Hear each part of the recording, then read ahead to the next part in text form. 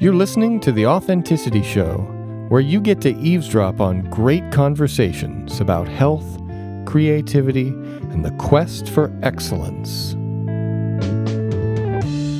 Your hosts today are Oliver Altine and Lanzo Luconi, because this is another Music Nerd edition. This episode is mostly about rhythm, although we have a hard time confining ourselves to one topic. But we talk a lot about rhythm and how it works in different types of music and different eras, and this concept that Lanzo calls the stream of time, which is really interesting. We also, of course, talk about Bach, because we have to, and at the end of this first segment, you get to find out who I consider to be the father of Western music. It's probably not who you think it is.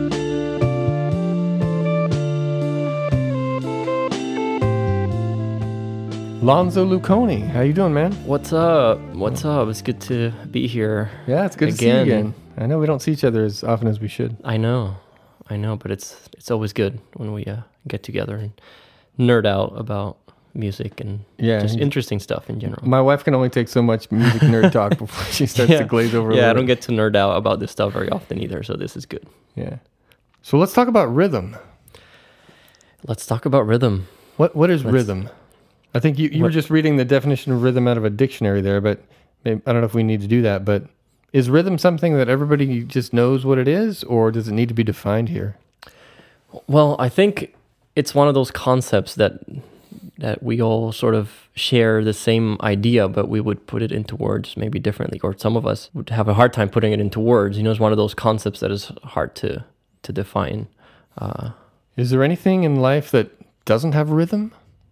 That's the thing. I think it's as humans as we are, like pattern recognizing machines almost. Mm-hmm. We can't help it but feel or understand these patterns as rhythm. So there's rhythms of the seasons, rhythms of our day, rhythms of our year, rhythms of our speech, of our movements. Right, when you see like martial artists, for example, dancers. Oh yeah, well, sure. Yeah. There's a huge pattern or group of patterns that are happening sometimes simultaneously that we interpret as rhythm. Right, because there's not just one thing happening at a time, at least not in my life. Right, but you can even isolate them, and they will have their own pattern, but they also interact with other patterns, that's where starts making it really interesting. Right, and of course we all have a beat. If we're living, we have a beating heart, which is creating a rhythm inside of us. Yeah, hopefully we do. Most of the time we don't notice it, but if you quiet yourself and slow your breathing down, you can. Oh yeah, you can feel your heartbeat, and that actually affects how we do things in general in our daily lives. Mm-hmm. Yeah, even our emotions are reflected.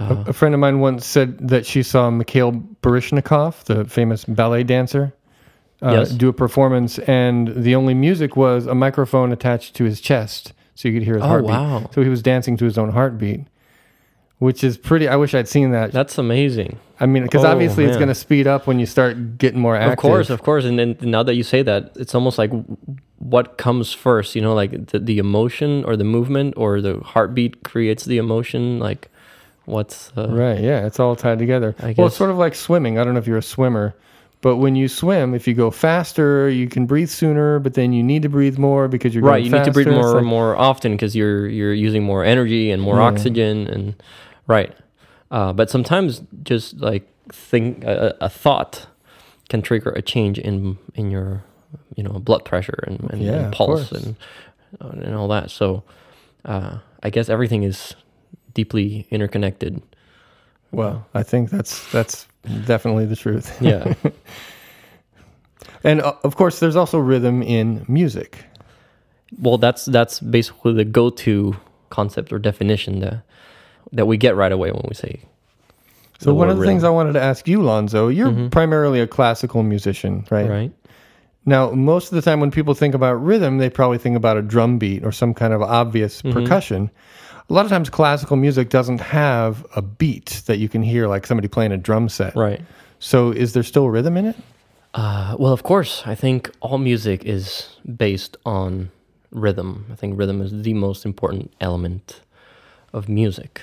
When people ask me about, rhythm, I ask the person, what do you think rhythm is? Yeah. And it's one of those concepts, like we were talking earlier, that's hard to define. Maybe rhythm is just the temporal aspect of music? Well, I tend to define it, especially, I do this with my students all the time. And when I ask them, of course, they most of them can't really define it or say it in their own words, but I define it as the organization of sound.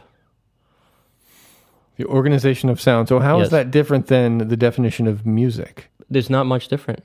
It's kind of the same thing, right? But it's almost like, for me, rhythm is like the bone structure of music. Right. So how can you define a body without a bone structure? Like it's in, it's Right. You have no it's definition. it's like inherent in the definition of music. Right. So you can't have music without rhythm then? Is there such a thing as music with no rhythm? Is there? So I've asked myself that question, and I mean, because you can have music without an obvious beat, but there's still values of sound, like yeah, there's I mean, the duration rhythm's still of, there, yeah. right. That's what I'm saying. It's just more abstract at times, I guess. Yeah, maybe it doesn't have an easily recognizable pattern, but as long as you have sound and durations of that sound, then I guess we can categorize it as rhythm. Yeah, maybe it's as long as we're moving in time from the past towards the future, there's rhythm. That's like the matrix Well, I guess within which... that's the only option we have so far. So far, I don't know. Maybe as far as we know. Elon Musk will figure out a way around that eventually. I hope so. There's a lot of wrong notes that I need to fix from past performances. So. But right.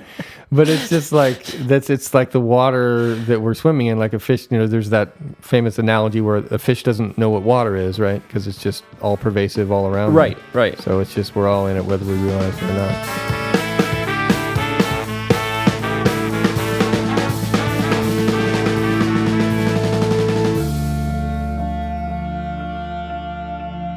In a performance, you play a wrong note. What do? Freak out. Freak out. That's the go-to. Go back and fix it. Go back and fix it. When you're in a performance, it's like you are taken by this stream of time, right? Where you cannot go backwards. You cannot, there's no pause. There's nothing. It's like you're in it, right? And the show must go on. Many times when we encounter something for the first time is the most powerful time for the brain to absorb it. So in moments of crisis, we tend to let go of our conscious part, and it's like the unconscious that drives us. I see. Right? So, and if the unconscious is not well anchored to something as solid as rhythm, I see. then anything can happen. Yeah. Yeah, I like that metaphor. You're like stepping into a stream or a river. Like when the song starts or the piece starts or whatever, you're moving, right? And like you can't go back and fix a note. You're once you no jump what, in, that's even if you're not playing any notes. Let's say you take a few measures of rest, the rhythm is still there. Right. No, there's that continuum in time. Yeah, I usually think of it as sort of like a magic spell that gets cast over me, where I just sort of get in the zone. But I like that. I like the river metaphor. That's too. good. That's good. Yeah. And ideally, you're casting your magic spell over the whole audience. Right. Everyone and it doesn't stop until you play the very last note. Yeah. So that's really my philosophy of when it comes to teaching, like rhythm first, because rhythm is your base, your anchor. You play a wrong note, you can keep going. You just feel the music moving forward, and basically it's like your unconscious carries you as your float through this stream. Right. And I'll tell you, people will dance to wrong notes all night long. Right, you're right. You said that last time. It's true. But really the rhythm stops or it gets wonky, and it's like, nope. It's broke the spell. It's when the drummer is off. Oh yeah. It's instant disconnect of everything. Like everything falls apart. You can be, the guitar player can be like shredding it and not missing a single note, and just everybody playing clean. But if the rhythm is off, it's just chaos. There's I said, there's no organization of the sound. Yeah, you can't ignore that. Like if the guitar player plays a wrong note or whatever, you can ignore it and just feel the beat, Right, and most of the time, if you are really immersed in the rhythm and that pulse and that force driving forward, you don't even notice many of the other things. Right. But you can feel that pulse and that drive, right, and that continuum from the very first note of the piece until the end. And so what about, it's very common in classical music for the rhythm to get stretched and pulled. Like to be expressive, you can have like a little slow down moment to emphasize something, or especially at the end of a piece, there's like a little, it's called a retardando, right? You slow down. And I guess this happens in, other kinds of music too, where they slow down at the end of the song a little bit. But it seems to happen more in classical music. Maybe, that's a very, very interesting thing that you bring up. This concept of rubato. Rubato, right? Yeah, the rubato. Which technically this word means robbed. Robbed, right. Robbed rhythm. That's kind of interesting. Yeah, it's we often define it as, like you rob it, but then you have to give it back. It's almost like borrowing. Right. Yeah. If you push, then you have to pull, or if you pull, then you have to push. Right. To keep that balance. But I think that is just deeply rooted in ourselves, regardless of what genre of music. I think that has to do just with our own expression. When we are plugged into this music stream, it is an outlet of expression, and therefore this is going to happen. There are notes that are more important than others. There are notes that we feel more than others, right? And two people can speak the same sentence, but maybe different words are going to be more important for them, depending on the context and depending on so many variables, right? Right. So that's sort of where I think this concept of rubato comes in. It's like, okay, what's important about this? What do I want to emphasize? What do I don't want to emphasize? Right. And you may choose to have a little bit more flexibility in the rhythm or in the pulse, I guess, and sometimes not so much. Yeah, well, when you're learning music, when you're learning an instrument, people talk about finding your voice, your musical voice. Right. And so this is kind of if you're not a singer, it's metaphorically using this word voice, but still it's kind of like what you're doing. I mean, you're speaking with your instrument. We've talked about this before as music as a language, right? Right, exactly. And different languages are going to have different ways of, phrasing their sentences. And right. And, musicians and composers and performers from different parts of the world will, express themselves musically in different ways. And I just figure that's got to be related to their native language, whatever language they speak. Exactly. And I think deeper than that is rooted in our emotions. Right. Just like language is in many ways. Right. So if you slow down a little bit in a very expressive passage, then you can bring out this sort of yearning, sort of anguish to get there. Exactly. It's like telling a story. Yeah, it's like telling a story, right? You can't just get to the punchline right away. Exactly. Or you just don't speak the same way throughout the whole story. My teacher used to tell me you can stretch the rhythm as long as you don't stretch it so far that you break it. Right. This was the metaphor used, like stretching a rubber band. If you pull it too hard, then it's going to break and you're going to lose the continuity.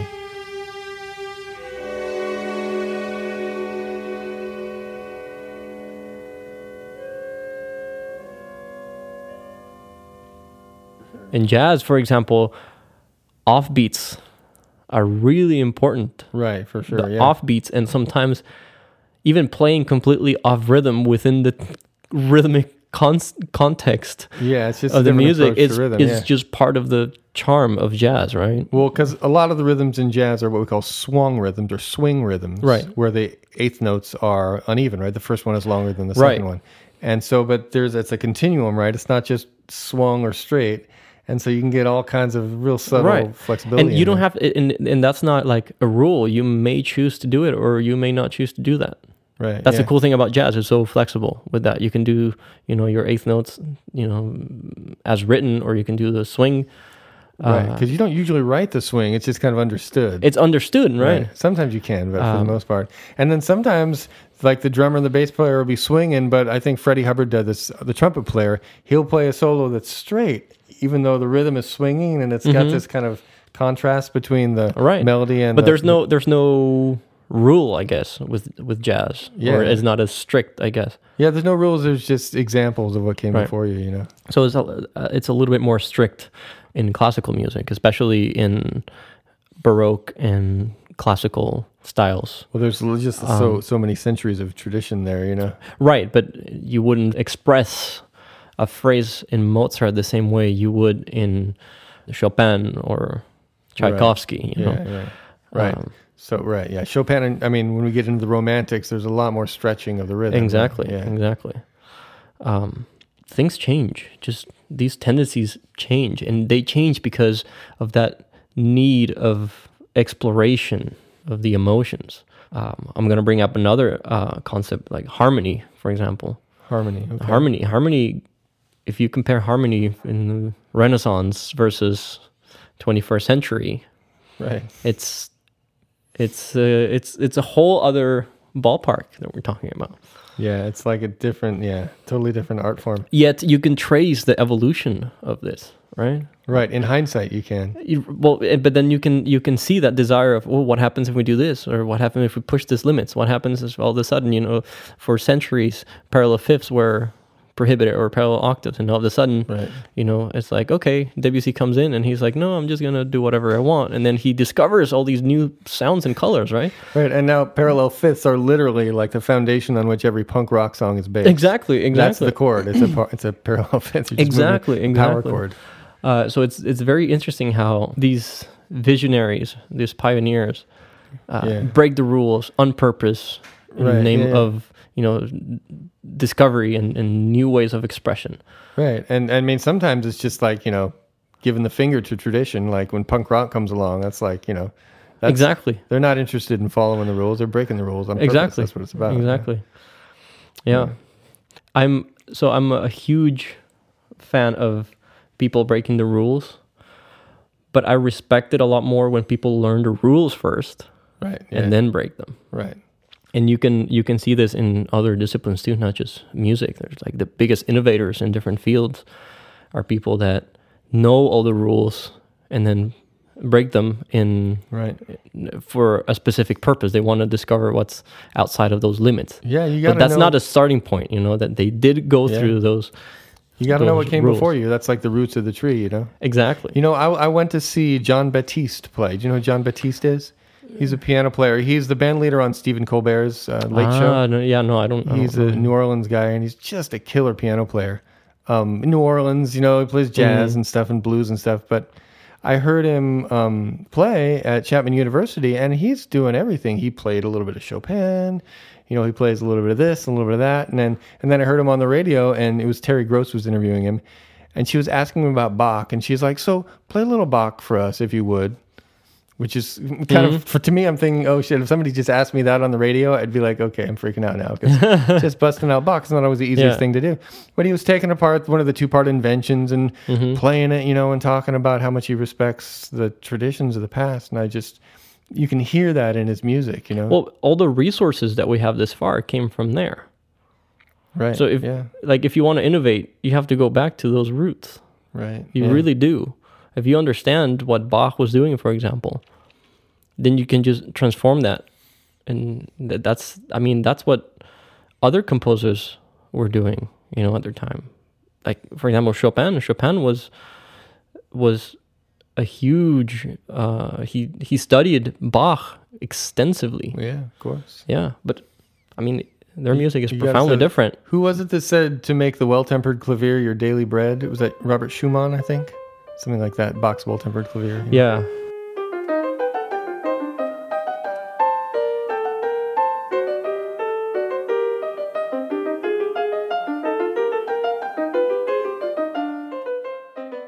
I'd like to ask you a little bit more about the piano, if I could.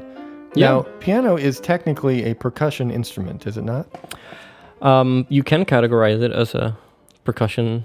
It has strings in it, but it's not considered a string because orchestrally anyway, string means bowed string, right? Right. And when you play it, a hammer hits a string. It's definitely there's percussion going on, but I think there's a difference between like plucked strings and hammered strings. Hammered strings. Right. Yeah.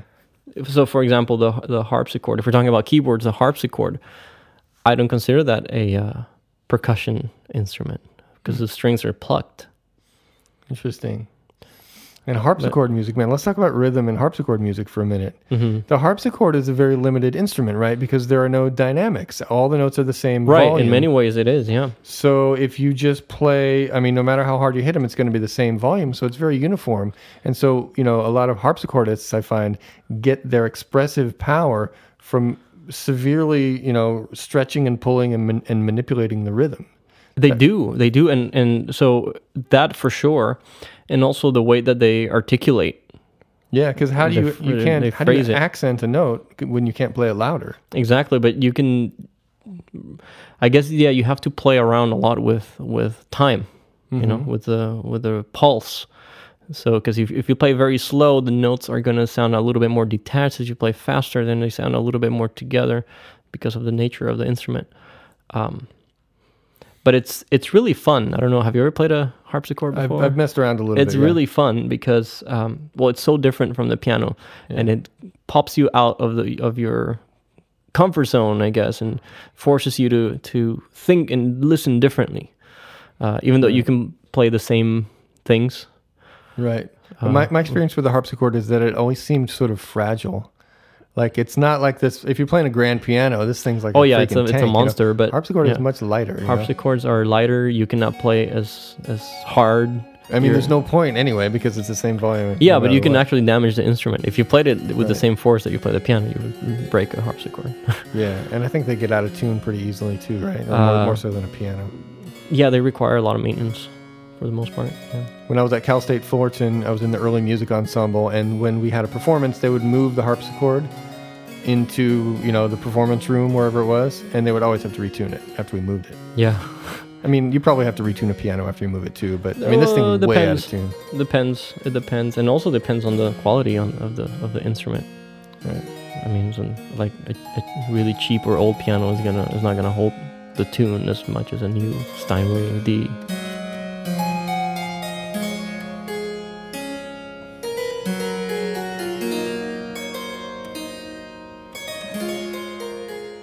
Let me ask you this. Was Bach an innovator?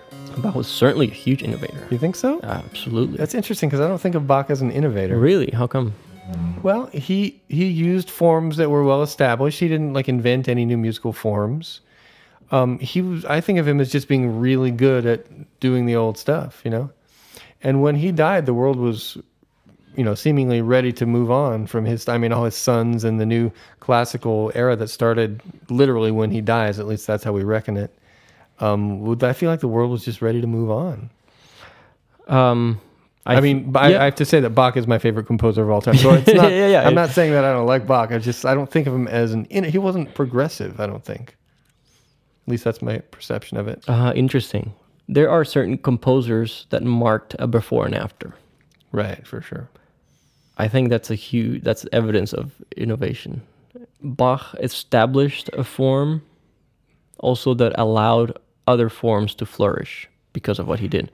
In terms of forms, I think he innovated a lot, especially with more of his freeform works. He did have a lot of harmonic exploration that a lot of other composers of his time did not dare to do. I mean, Bach broke the rules many times. I mean, who finished a piece in the dominant chord at that time? I mean, that's not all the time. I mean, not all the time, but he even if you do it once and you dare to do it, I mean, how many times is there crossing of voices in his music? Yeah, I don't know. I guess I just see his work as sort of the culmination of things that sort of, he was a synthesist, right? And it culminates without a doubt, yeah. Bach, but I don't know. And I think that in his later life, he was considered pretty conservative, like an old stick in the mud. That's how I think he was perceived. The guy that took over his job in Leipzig when he died in 1750 just threw away all his scores, used them for sandwich wrappers. You know what I mean? You bring up something very interesting. A lot of the times their work was not valued at the time. He was not understood, maybe, as well. Yeah, perhaps. At his time, during his time. Maybe he was not as radical as Debussy or Schoenberg, but I think he certainly contributed, actually so much so that many scholars consider him as the father of Western music. What do you think about that? Well, I mean, the father, obviously there was a lot of Western music before Bach came along. So I don't know if I would call him the father. I mean, he's certainly a giant. I mean, there's no doubt about it. But the father of Western music? I would think it would have to go earlier than Bach, right? I would say, who's the father of Western music for me? This is a good question. Mm-hmm. Let me think for a second. For me, the father of Western music, I would say, is a guy named Guillaume Dufay.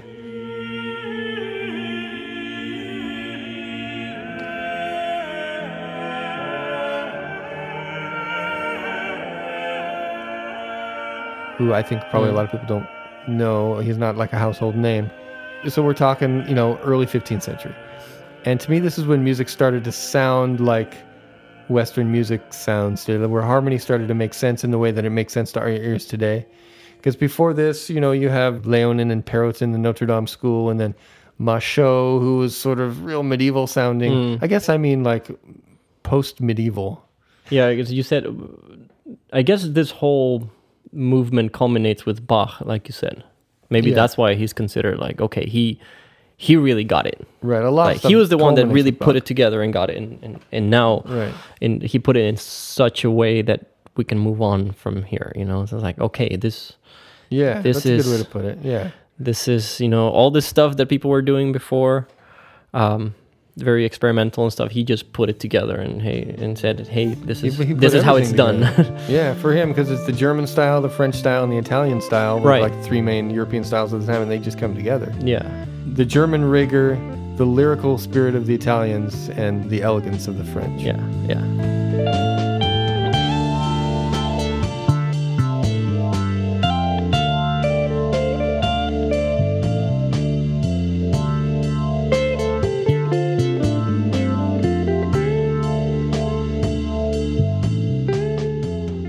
You're listening to the Authenticity Show Music Nerd Edition with your hosts Oliver Altine and Lanzo Luconi. In this next segment, I bring up the idea that with technology, music may be too perfect now. We talk about trance states and compositional processes that use rhythmic layering. And then we get into a really nice discussion about our favorite prog rock bands. Who's your favorite prog rock band?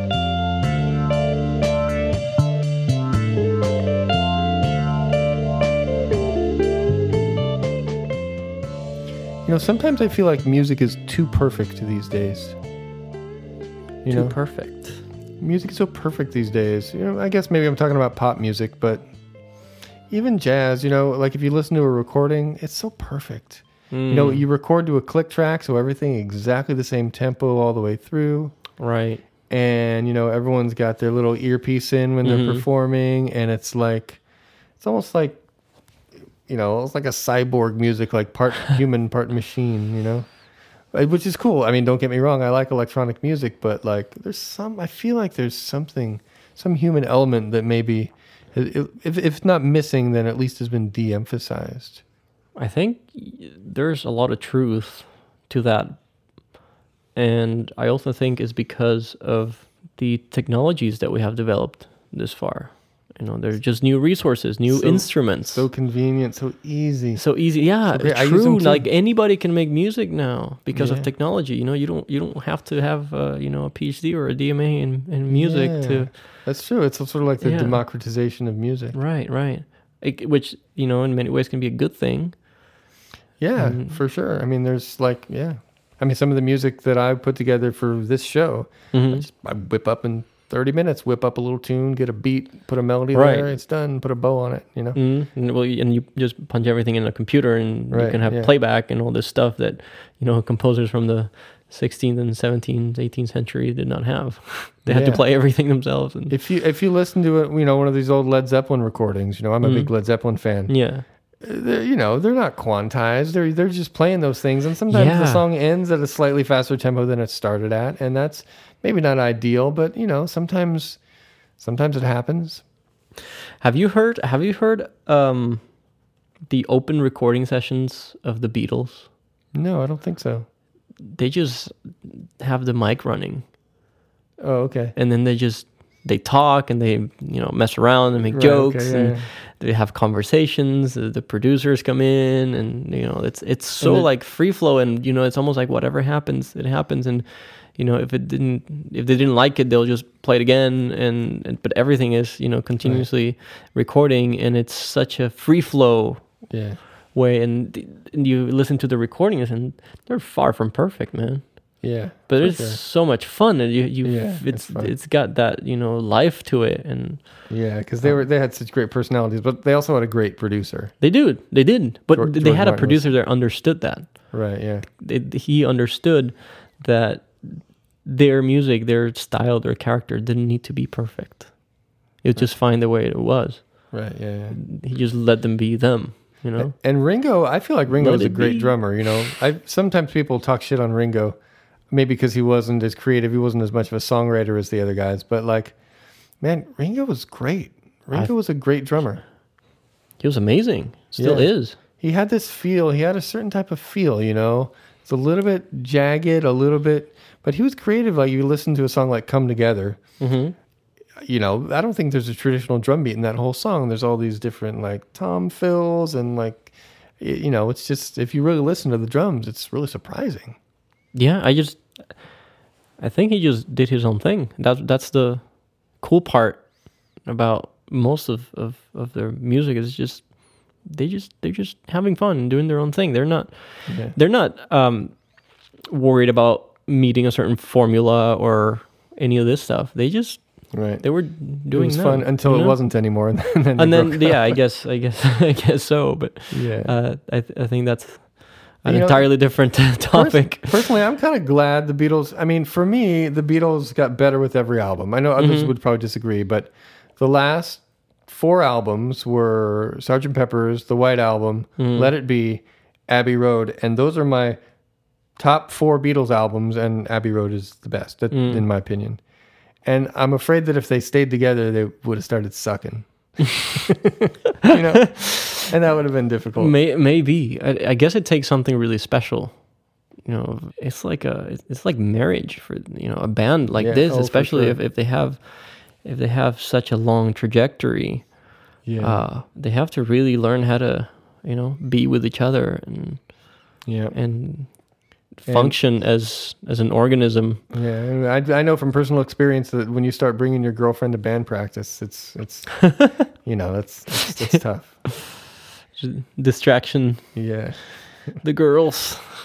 But talking more about electronic music now, like I said, I love some electronic music. One of my favorite bands is Tycho. I don't know if you know about Tycho. Tycho. They're so cool. I don't know exactly what subgenre of electronica it is, but it's chill, and it's like. We were talking earlier about going into a trance with the rhythm and just kind of being in the river.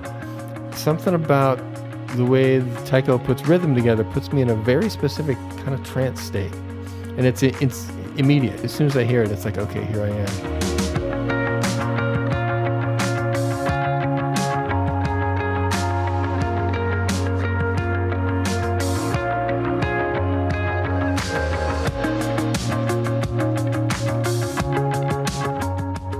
When we talk about rhythm and we have a specific pulse and we keep this pulse regular, right, consistent, we can get really creative even within this boxed frame of rhythm and rhythmic values. This is just like having a canvas, a blank canvas. A blank canvas with a grid on it, though. Well, a canvas has to have limits, right? But then within that canvas, we can do so much. Right. Yeah. So we can subdivide, we can create different patterns, we can create opposing patterns. We can create patterns, regular patterns, and then start playing around by shifting them. Right. Like a lot of composers did, especially late 19th century and 20th century, and and especially with computers now, you can also visualize this very easily. Right. Yeah, and you don't actually have to even be able to play it. No. All you have to understand is you just have to think it and just somehow understand the software. And understand the frame. Right. This is the frame where you're creating your art and yeah. So it's almost like the pressure is a little bit even more since we have so many tools at our disposal. There's no excuse to not make something amazing, right? Because you can, you don't have to play the bassoon part yourself. You can just magic at your fingertips. You can have a MIDI controller that plays the bassoon for you. Right, yeah. And there you go. You just got to learn. I don't know why I thought of a bassoon.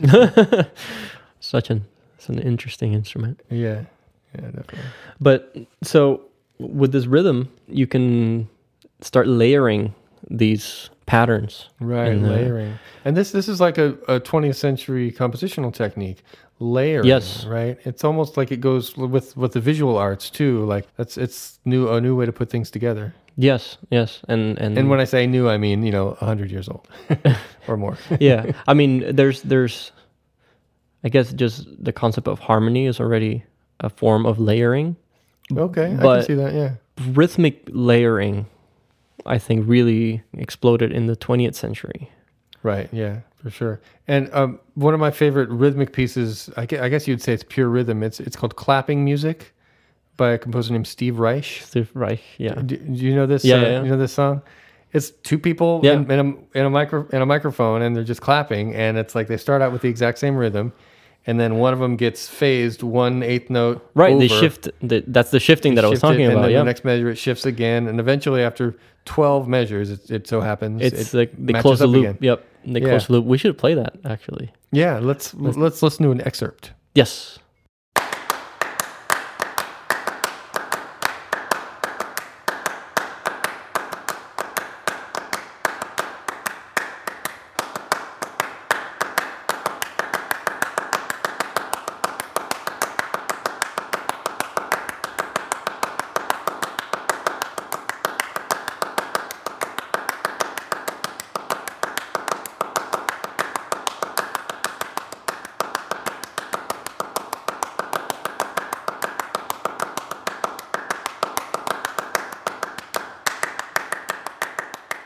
It's so simple, and it's like, if you look at it, it's just one page, this song.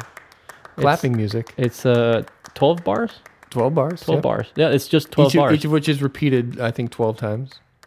Right, to complete the loop. But it's just one person shifts. Yeah, and it's very difficult. It's so simple. Extremely on the page. difficult. Like, it's an easy concept. If you can see a performance of this on YouTube, and it's like, actually doing this, that's great. You can tell a computer to do it, but actually do it live. It's pretty cool to be able to do that. Yeah. So that complexity of rhythmic layering and stuff. I mean, you can do this in very subtle ways or very obvious ways. Mm-hmm. And I think that's where a lot of people become very artful using these elements to put the listener into this trance state that you were talking about, right? Or in the specific state that we want them to be. I mean, if we yeah, it's almost like taking a pharmaceutical drug or whatever. How do I want to feel? Let's dial up mellow, or let's dial up intense. Exactly, but also it varies. Right? It varies with each listener too, because a lot of people can't stand music like this, where it's like so repetitive in a way that it's like annoying, right? Right. Well, it depends on your personality, but a lot of electronic music is categorized just by the tempo, by how fast it is. Sure. You can have, faster techno that's like 140 beats a minute, or chill wave that's slower, but it's like almost like the tempo is the most important defining characteristic of the subgenre. Tempo and the note values too, also like the density of sound, I guess, like how much sound does it have, how many layers, how many simultaneous percussive or melodic sounds we hear at once. So who's your favorite progressive rock band? Do you have a favorite? I like Dream Theater.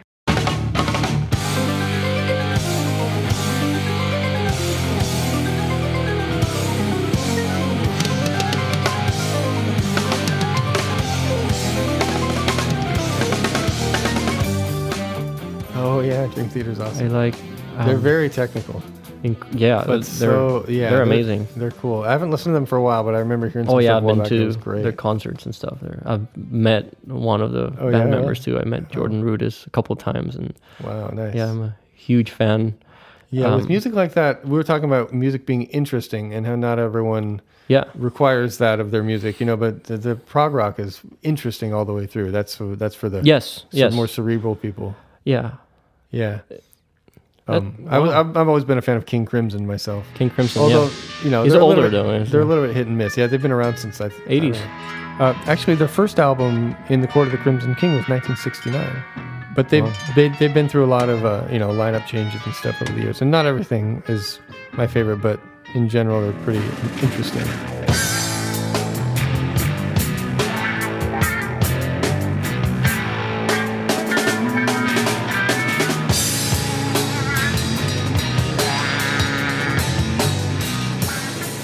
And they're still doing it. They're still too. going, right? Yeah. I saw them, last time I saw them was maybe 10 years ago. And actually, talking about rhythm, on their last tour, which I missed, they had 3 drummers. What? Yeah, 3 drummers in the band. With traditional drum sets, or? Well, I mean, they're all multi-instrumentalists, really interesting musicians. But yeah, 3 drum sets on stage. It's pretty cool. Yeah, I find this progressive genre very interesting, especially because it's so open, and it also requires an incredible amount of skill as an instrumentalist. Sure. Yeah, and rhythmically interesting. Like Tool, for example. Tool's great. Yeah, Tool they're amazing. They're amazing, and they're not even in the crazy side of. Yeah, they're they're pretty conservative. They're rather reserved, I guess, but like progressives. Their album Lateralis is just rhythmically so interesting. I think. There's a local band here from LA that actually met during the NAMM show. I've been a huge fan of them for a while. They're called an Endless Sporadic. An Endless Sporadic? Yeah. Oh, I haven't heard of them. Yeah. They are very interesting, and they play different instruments themselves. They're formidable musicians, all of them.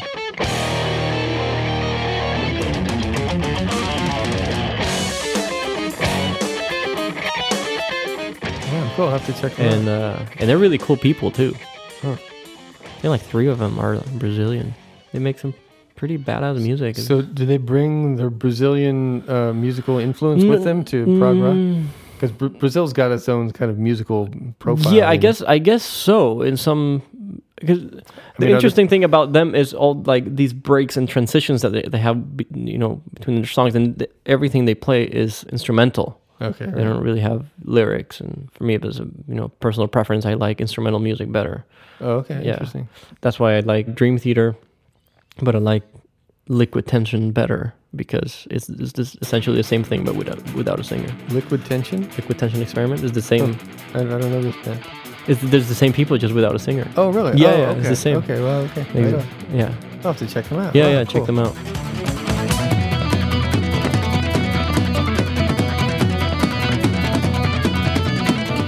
I think before that it was Liquid Tension Trio.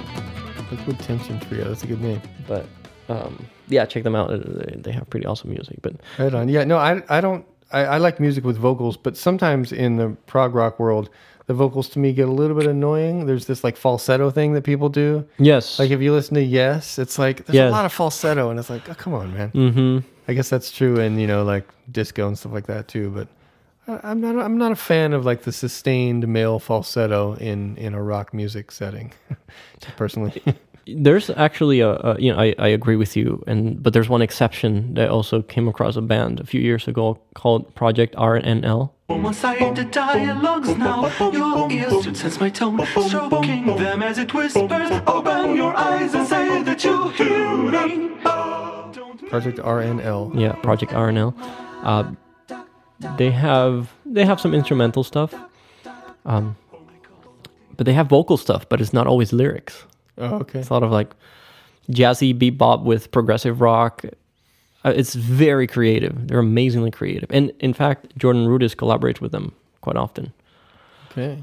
So yeah, check them out. They're super fun. Speaking of prog rock bands, are you familiar with Brand X? No. They're a prog rock band from the 70s. Phil Collins is the drummer. Really? Yeah, I believe it's pre-Genesis, or it might have been happening at the same time. Brand Phil X. Collins from Genesis. Yeah, Brand X. Oh man, just blistering like rhythms, just crazy. It's really cool. That's amazing. Yeah. Yeah, people think of Phil Collins. Obviously, he's from Genesis, and a lot of people I think probably think of him as the singer, right, from the Invisible Touch album and stuff. But like going back, he's the drummer, and he's just a kick-ass drummer.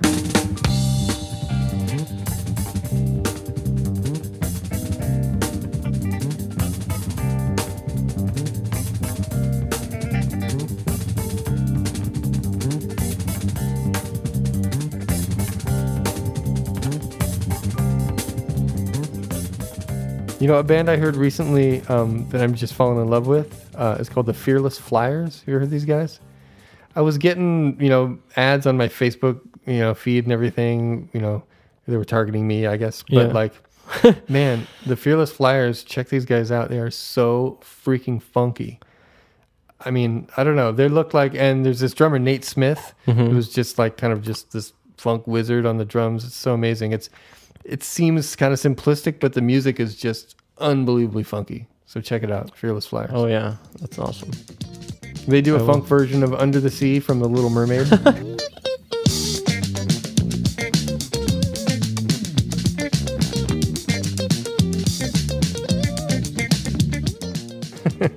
I love those. It's so cool. I love those bands that gets really creative, and then they sort of take these covers and they completely transform them. Actually, Project RNL does that quite a bit. Okay, nice. Even with songs by Taylor Swift, and stuff like that, they actually make that music very interesting.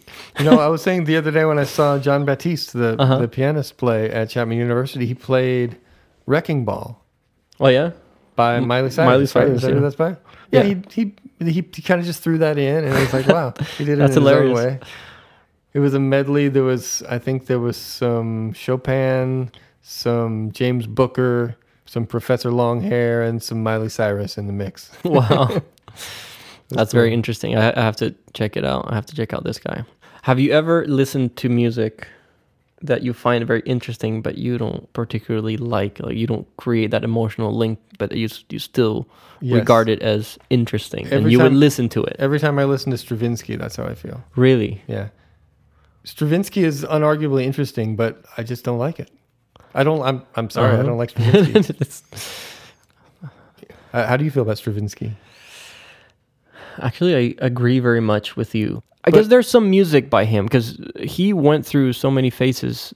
I mean, to talk about interesting rhythms, or if you talk about the Rite of Spring, I mean, rhythm is like, wow. I mean, I can appreciate the power of it, even though I'm never going to listen to the Rite of Spring, on my drive to work. Right.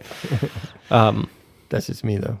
I feel like Stravinsky is very cold, very cold. And some of my musical heroes love Stravinsky, like Frank Zappa, for example. Frank Zappa was a huge Stravinsky fan, and very much influenced by Stravinsky. And you can hear that in his music. Yet I love Zappa, and Stravinsky leaves me cold, so I don't know what that is. You think Stravinsky is cold? I think Stravinsky is cold, yes. Interesting. So, for example, I consider Debussy extremely cold. Oh, really? Yes. Oh, I don't. And I love it. I love Debussy. He's so rich and warm to me. Debussy? Oh my God. I was having a conversation with one of my students the other day. He's 10 years old, by the way. Okay. And he's a very gifted kid. We were talking about the difference of styles in, composers of different eras. And I had to find a way to explain to him the difference of playing romantic music versus impressionistic or neoclassical, or Baroque as well. For a 10-year-old, typically romantic music comes a little bit harder because it requires a little bit more emotional maturity, especially with the bigger, heavier works. And for some reason, like more modern music, it's easier because of that detachment, emotional detachment. Right, yeah, I can see that for sure. How I managed to describe this was that when you're playing romantic music, you're the driver. The driver. You're the driver, so you feel every note. You're in control of every single note, and you decide how much or how little, heart or whatever it is that you put into. You are a lot more in control of this intensity. Okay. But when you're playing music by Debussy or Shostakovich, you're more of an observer. You're more of a passenger, where you can admire, you can observe, but you don't get involved. You don't get emotionally involved. You can. Interesting. Okay. He got it right away. I was surprised. That's interesting. Yeah, that's interesting though, because I feel that way about modern music in general, but I guess I don't put Debussy in that category. I would feel like Debussy would be like, you want to get behind the wheel and just milk every last ounce of lushness. Well, that doesn't mean that you're not. There's moments of great intensity in their music, but it's from the outside. It's like looking at fireworks. And in fact, Debussy has a prelude called Fireworks.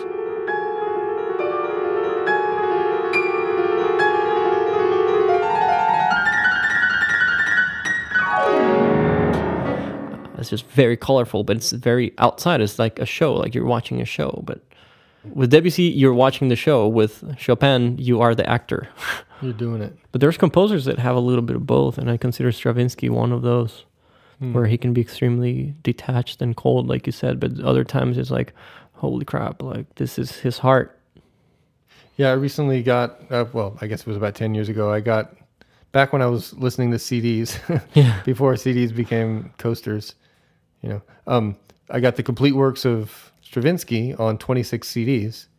And I was like, well, I'm just going to listen to it. So over the course of a few weeks, I listened to all 26 CDs. And I was like, I never need to listen to that again.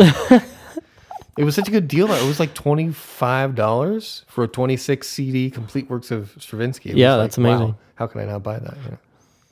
So I have it if you want it. Nice collection. I'll give it to you. Do you still listen to CDs? I don't. I almost never listen to CDs anymore. Some of my students don't even really. They're like, "What's that?" Oh, it's a CD. It's like, really? Yeah. Am I that old? But like CD player in the house. A lot of people don't have anymore. You know what I mean? I remember when I was in college, I used to spend hours and hours in the library listening to music, and by accident, I discovered that when you put a CD in your computer, you can actually save the music into your iTunes from that. Yeah, But this is 2009, and it was like such a huge discovery for me. So I started going to the library every day, just getting CDs and just putting them in my computer and then just returning them. Yeah. I acquired probably like almost close to a terabyte of music. Wow, that's a lot. Like almost the entire library. So I had to put it in an external hard drive and for sure. But nowadays, even the idea of having an electronic musical library is almost unnecessary because you can just stream everything, right? Right. Like you don't need to, the idea of ownership of music is a little bit outdated maybe. Yeah, for sure. I lived through that era of the transition, where the cassettes were a huge thing, and then the transition to CDs, and then from that to MP3s, and now to just live streaming, I guess. Right. Yeah. You probably saw more of the turntable and the I still have a turntable. Yeah. I would have loved to. I mean, my dad used to own one, and I would love to. My dad used to listen to reel-to-reel music. He had the reel-to-reel machine, with the actual magnetic oh my tape. God, yeah. And I just recently, my dad died about 5 years ago, and I had his collection of reel-to-reel music, and I was holding on to it, but I was just like, there's just no way I'm gonna. So I ended up throwing it away. It was a lot of classical music, reel-to-reel. It's like shit. Yeah, should have donated it or something. I don't know. Actually, we took apart one of the reel-to-reel machines, me and my kids, and we took it apart in the garage, and we made some art out of it. Oh yeah, that's you've cool. Seen the art on my walls, yeah. Yeah, garage that's cool. art, we call it. That's cool. Pretty soon, wax cylinders are going to come back into style, right? Wax cylinder. Come check out my wax cylinder collection. Yeah, what's coming next? What do you think is happening now, or what's coming? Well, I don't think we're very far off from having implants. You can get an implant probably behind your ear or in your ear, so you don't even need headphones anymore. I mean, that might even actually be already a thing. I don't know. What's going to be 100 years from now? Who knows? Yeah. Like how's music going to be created, performed, stored? Yeah. Sold?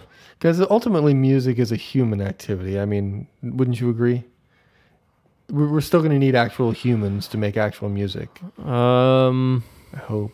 Is it all going to be computers making it, computer composers? Wow. I think AI is going to play a huge part on it. It already does with graphic arts. Oh, yeah? Yeah, a robot can paint or can make a much better painting than a Mona Lisa, or can replicate the Mona Lisa in minutes. We're all going to be out of a job. Even musicians, even what we thought was considered a human activity. No, but I think and going back to what we were talking about, like music being so perfect in these, studio production settings, but also, or the difference between those live performances and these studio production, it's so much more human to listen to people just like really physically strumming their guitar, or playing the piano, or hitting those drums live, and getting all those and actually doing it live is even doing better. It live, exactly. like creating it there on the spot. And I feel like there's, I don't know, maybe I could be just not wanting the world I know to change, but it seems like there's always going to be a place for improvisation in music. For me, improvisation is my favorite part of when I'm actually playing music. I like to I'm an improviser, Yeah. Like when somebody goes to a concert and they say, "Oh, it was great. It sounded exactly like the album." It's like, to me, that doesn't sound great. Oh, yeah. I don't like that either. You don't even need to pay $100 for the ticket or whatever. Exactly. I want to see people take chances on stage. Exactly. You want to see a little bit more of that raw emotion, I think, or that openness, that vulnerability of a human being on stage, just doing what they do and just displaying their talent and just putting themselves out there. And there's this guy named Bob Brosman. You know who that is? I don't know Bob. He's dead now. I think he died maybe 7 or 8 years ago. But he's sort of like the Tasmanian devil of the Hawaiian slide guitar. Okay. He's like crazy good and like really interesting. And I saw him play once, and he said before he started, I project I will have about a 5% error rate tonight because I'm going to be improvising and trying out new things, and who knows what's going to happen. And if I don't make any mistakes, then I didn't push myself. I didn't push. Said, wow. If you're not living on the edge, you're taking up too much room, he said. So I was like, okay, this is cool. I love that phrase. If you're not living on the edge, you're taking up too much room. Yeah. Wow.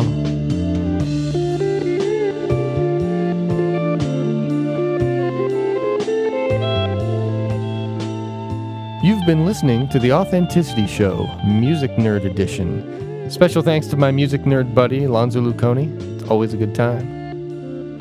Make sure to subscribe to The Authenticity Show wherever you get your podcasts, iTunes, Android Market, Stitcher Radio, and we are on Spotify now, which is nice. You can find us on YouTube, like us on Facebook, and, leave a comment, leave a review. That stuff really helps. We appreciate it.